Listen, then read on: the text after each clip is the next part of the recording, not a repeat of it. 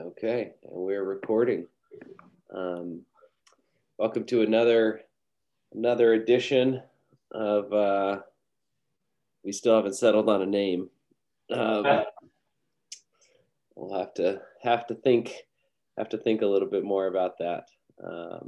But kind of a weekly sermon talk back recap here, 20 or 30 minutes here, where we just sort of discuss what it was that happened over the weekend worship, and try to dig a little bit deeper into the ways that these texts and things are challenging us as leaders at Cordova Naz, and then hopefully see the ways that they're pressing you into deeper discipleship and as a Christian. So yesterday's texts were, I'm testing you, Cody. Sorry, congrats to me. Isaiah. Jeff. We got to do introductions here. So I'm Pastor Jeff, and you are? Pastor Cody. Pastor Cody. All right, good. All right. Good to meet you. Did I get the right answer? Yep. Final answer. So what was the text yesterday? Isaiah 42, 1 through 9, Acts 10:34-38, and then the gospel text was Mark 1, 7 to 11, where Jesus is baptized in the Jordan by John, his cousin.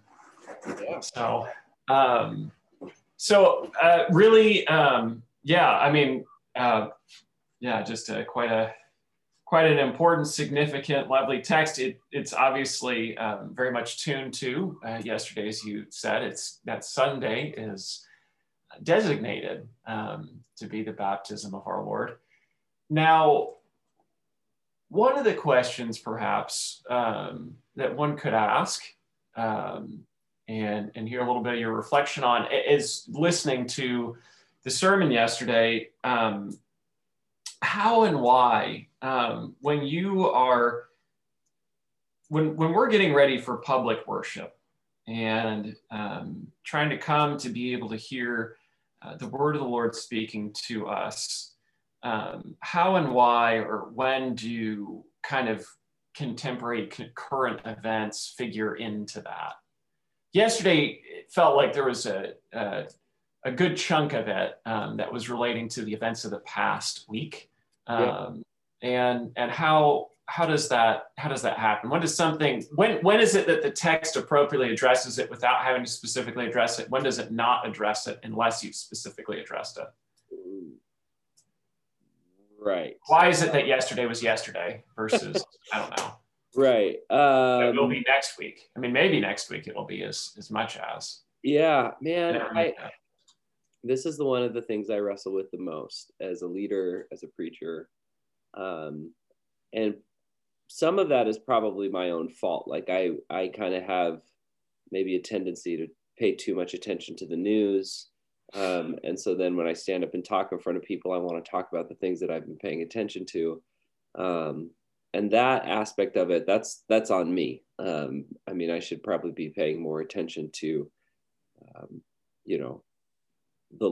our lives at a very local level, than quote unquote what really matters, which is how we often think of the stuff that happens on the news. Like that's big, and that's sort of the big conversation, and so it's what everyone cares about, and the truth is that it's not. And so for me, the question is, it's not what everyone really cares about, and it's not ultimately what's important just because it's national or international. That doesn't make it more important than the things that impact and happen at our sort of local church level. For me, the question is, where does it break through to the point where it's impacting and affecting the lives and the faith of our local church? The people that I'm responsible. I'm not responsible for anyone that was we were talking about the attack, the riots, whatever it was. in DC. And I'm not responsible for those people in a, technical sense. I'm not their pastor.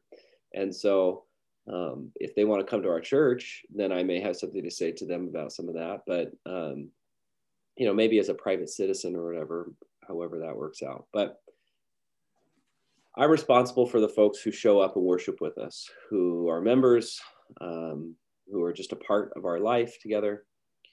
And that's where my focus is. And so the question is, when do the events of the sort of international news break through and begin to impact the way that the way that as we said yesterday, that our souls are formed.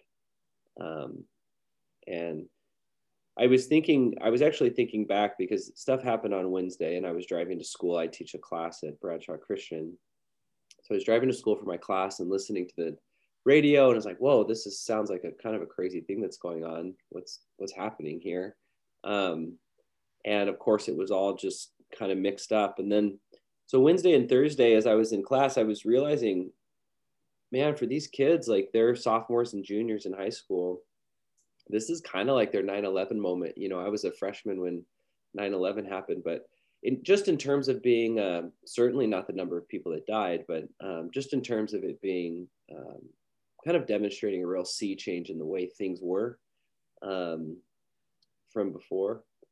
And it being this kind of moment that could really shape and change somebody's awareness of the world. And I was thinking back to 9/11 and the ways that Christian leaders responded after that. And so often, a lot of Christian leaders responded with anger, and with fear, and with a real sense of we need to kill our enemies, and not a real clarity of what the gospel was. And so what I was trying to do was maybe to counter some of that and to give us the right frame for how we should think through these great national, international events. Because the Bible is really concerned with, as much as we talk about separation of church and state and all these things, and that sort of has its own conversation. It's kind of a separate thing, but the Bible is very interested in the stuff that happens on the national and international scale, so far as it relates to Israel, so far as it relates to the people of God. And it's because it impacts the relationship of God's people with their God, and it causes either trust or distrust. It causes, any number of ways that they interact with God. The nations around them either become idols that they chase, in some cases they become forces or powers that they put their trust in rather than the Lord. And so I think it broke through for me because it felt like a real soul shaping moment. It felt like a moment where it's not just a question of who's right or wrong. And it's not even a question of who you vote for or something like that. But it was, for me, a question of, where are your affections here? I mean, if you can't see the wickedness that's present here, then there's a blindness that needs to be addressed. Because it matters how we perceive the kingdom. It matters that we know that the kingdom does not call us to war. The kingdom calls us into the life of Christ, and it calls us to trust in Jesus enough to know that our life and even our resurrection is in his hands. And we don't have to secure our own future ourselves. And that's not a trite statement. We actually mean that, even in the very details of our lives. And so that's where I felt like it broke through.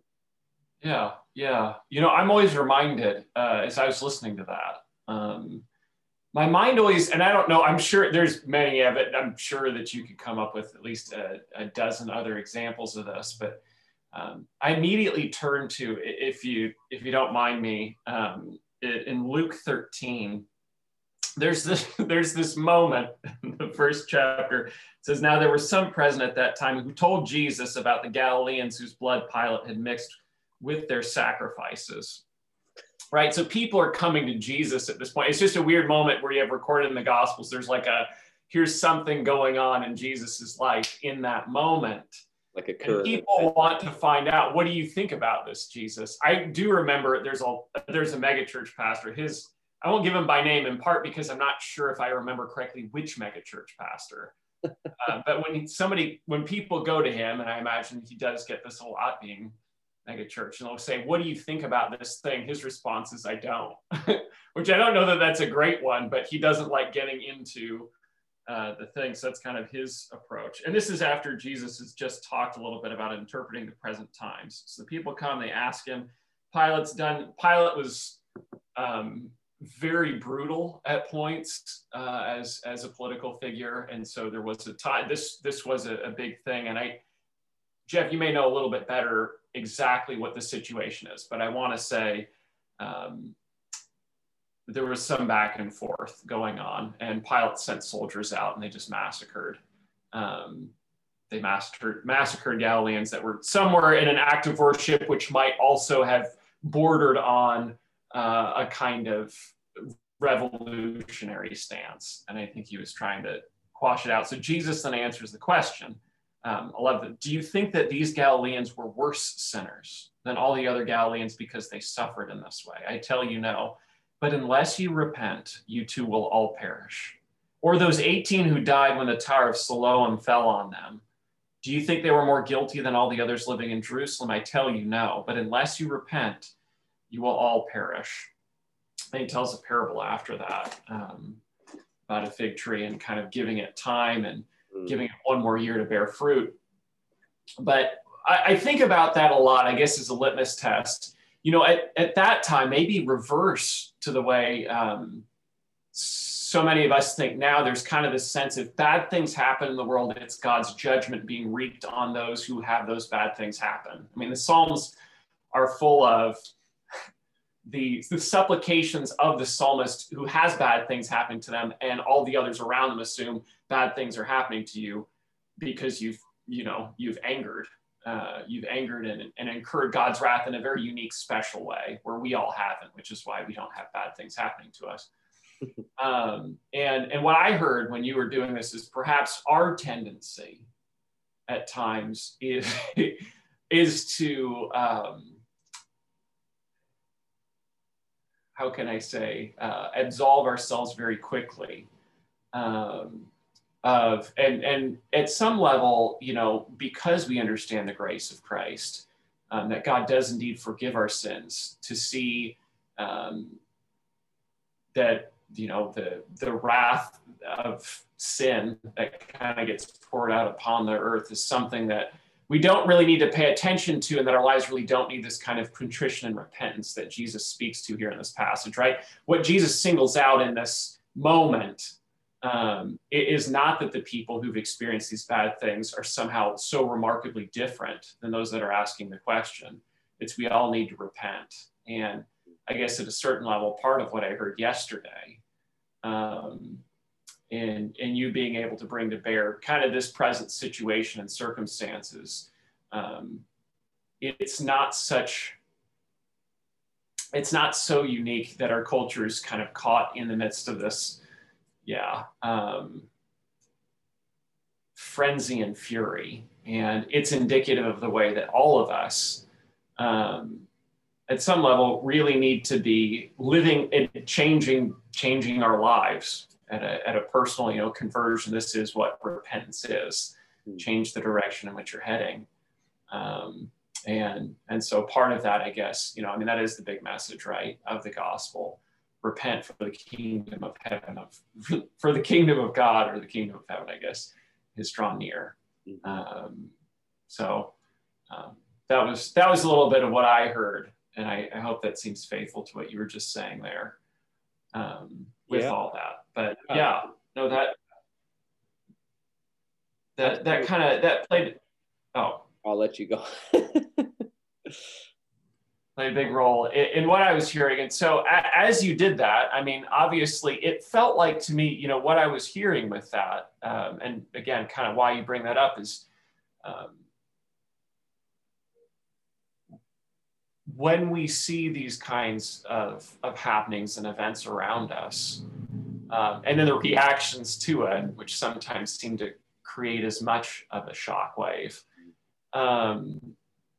is we need not just, again, an absolution of guilt, although absolutely we need that. Can't move on unless you can be forgiven, unless there can be redemption, but that also perhaps an inability to respond to the gracious invitation of God. Could you, where do you see us as Cordova sort of in that moment? It's a calling that extends beyond, you know, again, it's forgiveness, it's reconciliation, and then where that's calling us to. How do you kind of see Cordova in all of this? In all of what, just the present moment and the community and the culture. It seems like there's part of what you were doing yesterday was saying that there's obviously a calling to sanctification that often gets missed. Yeah, right. There is a calling to sanctification, and I think probably what I was trying to communicate, what I was trying to communicate is that so often the way we understand sanctification is negative, right? Like I'm going to get rid of all the bad stuff in my life,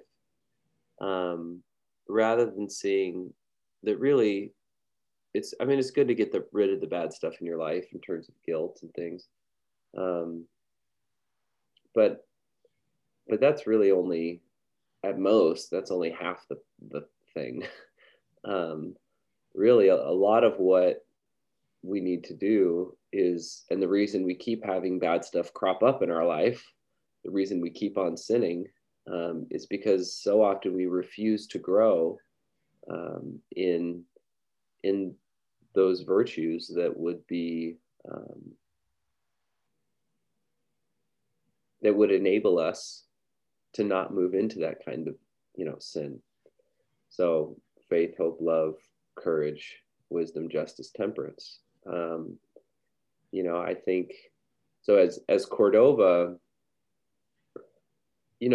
I see some of us getting caught up in, when I talk to some of us, I see some of us with a real affection for those who have been in power the last 4 years, and feeling like we can't be critical. And then those same folks, I'm sure, will be highly critical than, these next coming years with a Democrat in the White House. And so, and I see the other way around too. I see people that really are in the exact opposite boat, where they're more than happy to just kind of embrace a Democrat, and then anytime any Republican is in power, they can't see anything good that they've ever done. And the problem there for me is, like, if we have kingdom eyes, right? Like if we have come into this kingdom of God, if we've drawn near, then we ought to be able to see our politics maybe a little more clearly, and with a bit more of a sense of how the Lord sees it, which is not necessarily, it's not the way we see it.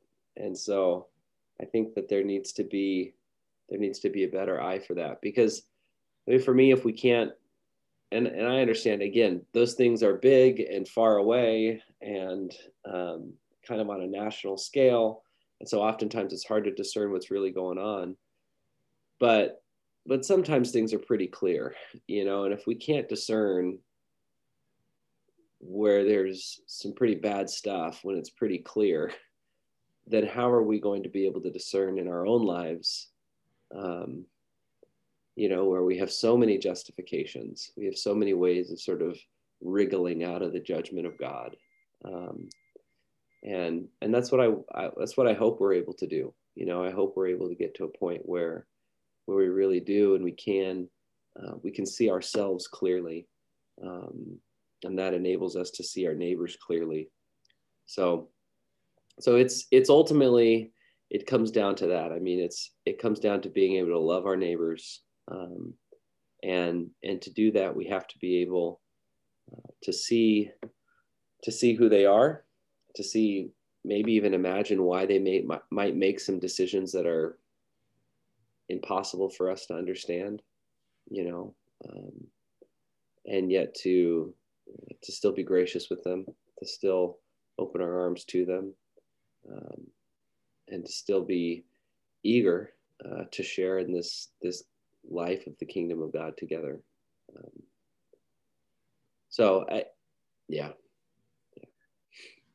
I basically, part of what I'm saying, I think, here is that Christians should be uncomfortable in this world. Like, the people who are in power, we should never be that comfortable with them. It doesn't matter who they are. And until we're consistently and regularly uncomfortable with people who run the show, we're going to be missing something very important about our Christian witness. So I hope that we get to that point. And that's why I thought it was important for us to maybe address some of it yesterday. Yeah, absolutely. No, and that's actually helping me, I think, a little bit.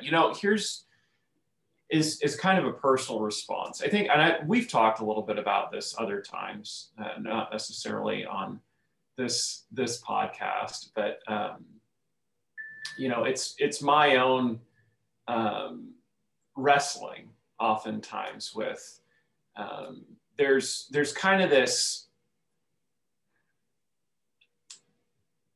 we are accountable and responsible as a people, as a community, whatever way we've been tied, or as citizens, we've been bound together to work towards a common good. It's not total passivity, right? I was taken yesterday, Pastor Jeff has helped me to expand some of my own, I think, desire to be united with the great tradition of the church. And one of the things that it does, it's called the Great Litany. And it's just a kind of a long prayer that happens sometimes in those daily offices Pastor Jeff does on Saturday evening. And it actually mentions the president by name. It knows that I'm part of the US. It's the only authority that's mentioned. I mean, it mentions all those in authority, but it mentions the name of the president. So just thinking that that'll be switching in a week and a half. But right now, the Great Litany urges you to pray for Donald Trump. And just kind of there being this insistence of, again, talking about a kind of support, which is a support of prayer. It's the support that God's will be done. But a willingness to do that, not just say, vaguely, generally, at some time in my life, I wanted God to do things for authority. There's this kind of continued repetition of it. And then also the desire for me to. But I mean, you're absolutely right also, in that somehow there's a very strong conviction, that this world is not our home, and that God will be faithful. No matter what this is really the, do not fear, do not have anxiety. Maybe that's what if there's something I hone in on, because you get all this, depending on who's in power, and it does affect our lives. There will be differences. And that may mean greater freedom the way whatever I want to determine, or less so. It might be more restrictions. There might be greater means that I have are available to me, or less means. But really the promise of Scripture and the promise of the gospel is that whatever fluctuations there are, though those fluctuations will be real and I work towards a good one, I can always depend on, rely on, trust on, have faith and hope in God. And it does seem like part of what the events of this last week kind of push me towards is shattering that reliance or that trust that I really can't when it comes. Maybe a little bit I can trust it, but really the wheel of history and time has to be in my hands, and I need to make sure things turn out okay. And so I felt like that's a little bit what I was. If there's something I felt like the sermon was impressing upon me, it's that trust in the future, no matter what's there, and then also a kind of working towards it at the same time, in a peaceful and a confident and an assured sort of way, that I can indeed I can participate in the will of God, which is the good of all that God has made. Mm-hmm. So is there anything else that you kind of wanted to return to, hit on, comment on, in any way, develop here? Well, I don't know if it's any of that. I think one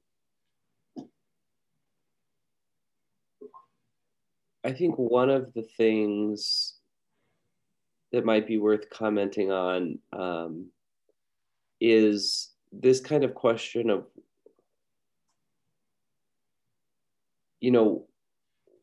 what, because, Sunday should not just be like political reflections of the person who's paid to be there or whatever,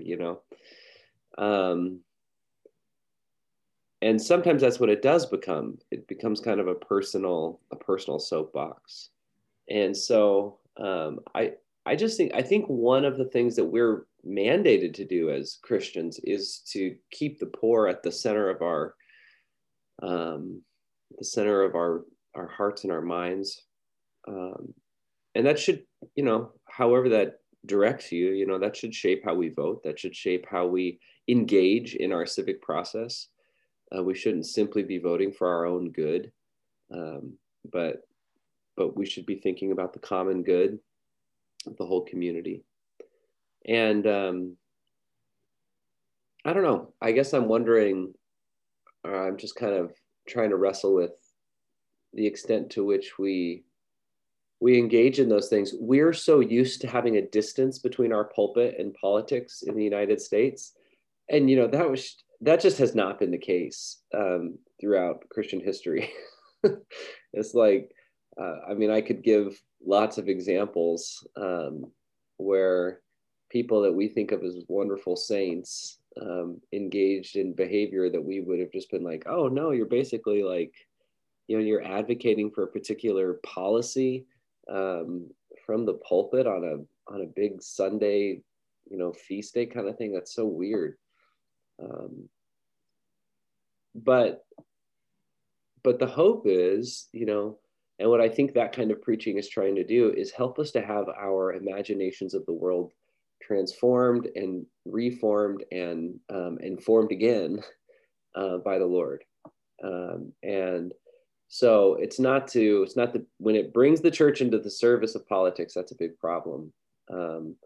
But when it's saying, Lord, I want to submit all that I am to you. And part of what I am is I'm a political person. I live in a city, a county, a state, a nation.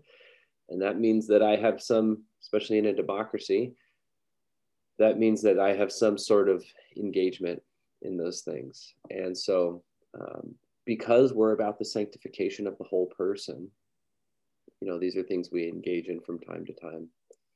So I hope that people hear that, and anything that I ever say that is connected to those things from the pulpit, that it's more, I want to see people fully submitted to Christ, including their political self, because the most dangerous thing is we can do is to separate out our politics and say, well, that's not my faith. So it's kind of this other thing, and Jesus doesn't really have a say over that. No, Jesus has a say over all of who you are, and the more that you knowingly bring to him, the better off you'll be. So I don't know. Those are maybe some of my reflections, but I appreciate what you had to say there. Oh. Yeah. Especially thinking about thinking about the Tower of Siloam and the Yeah, yeah, yeah. That's it's such an interesting moment in the Gospels. Yeah. No, it's been good.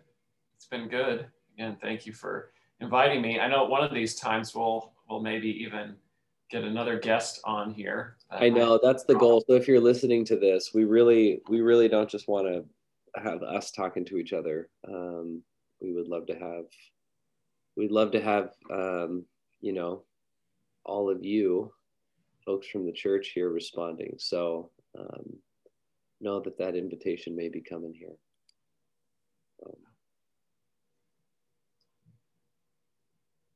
All right. Well, thank you for joining us on this unnamed portion of the Cordova Naz 3520 Bradshaw podcast, where we reflect on and hope to sort of deepen the work that God is doing on a Sunday morning. So grace and peace to you, friends, and we hope to see you soon. Bye.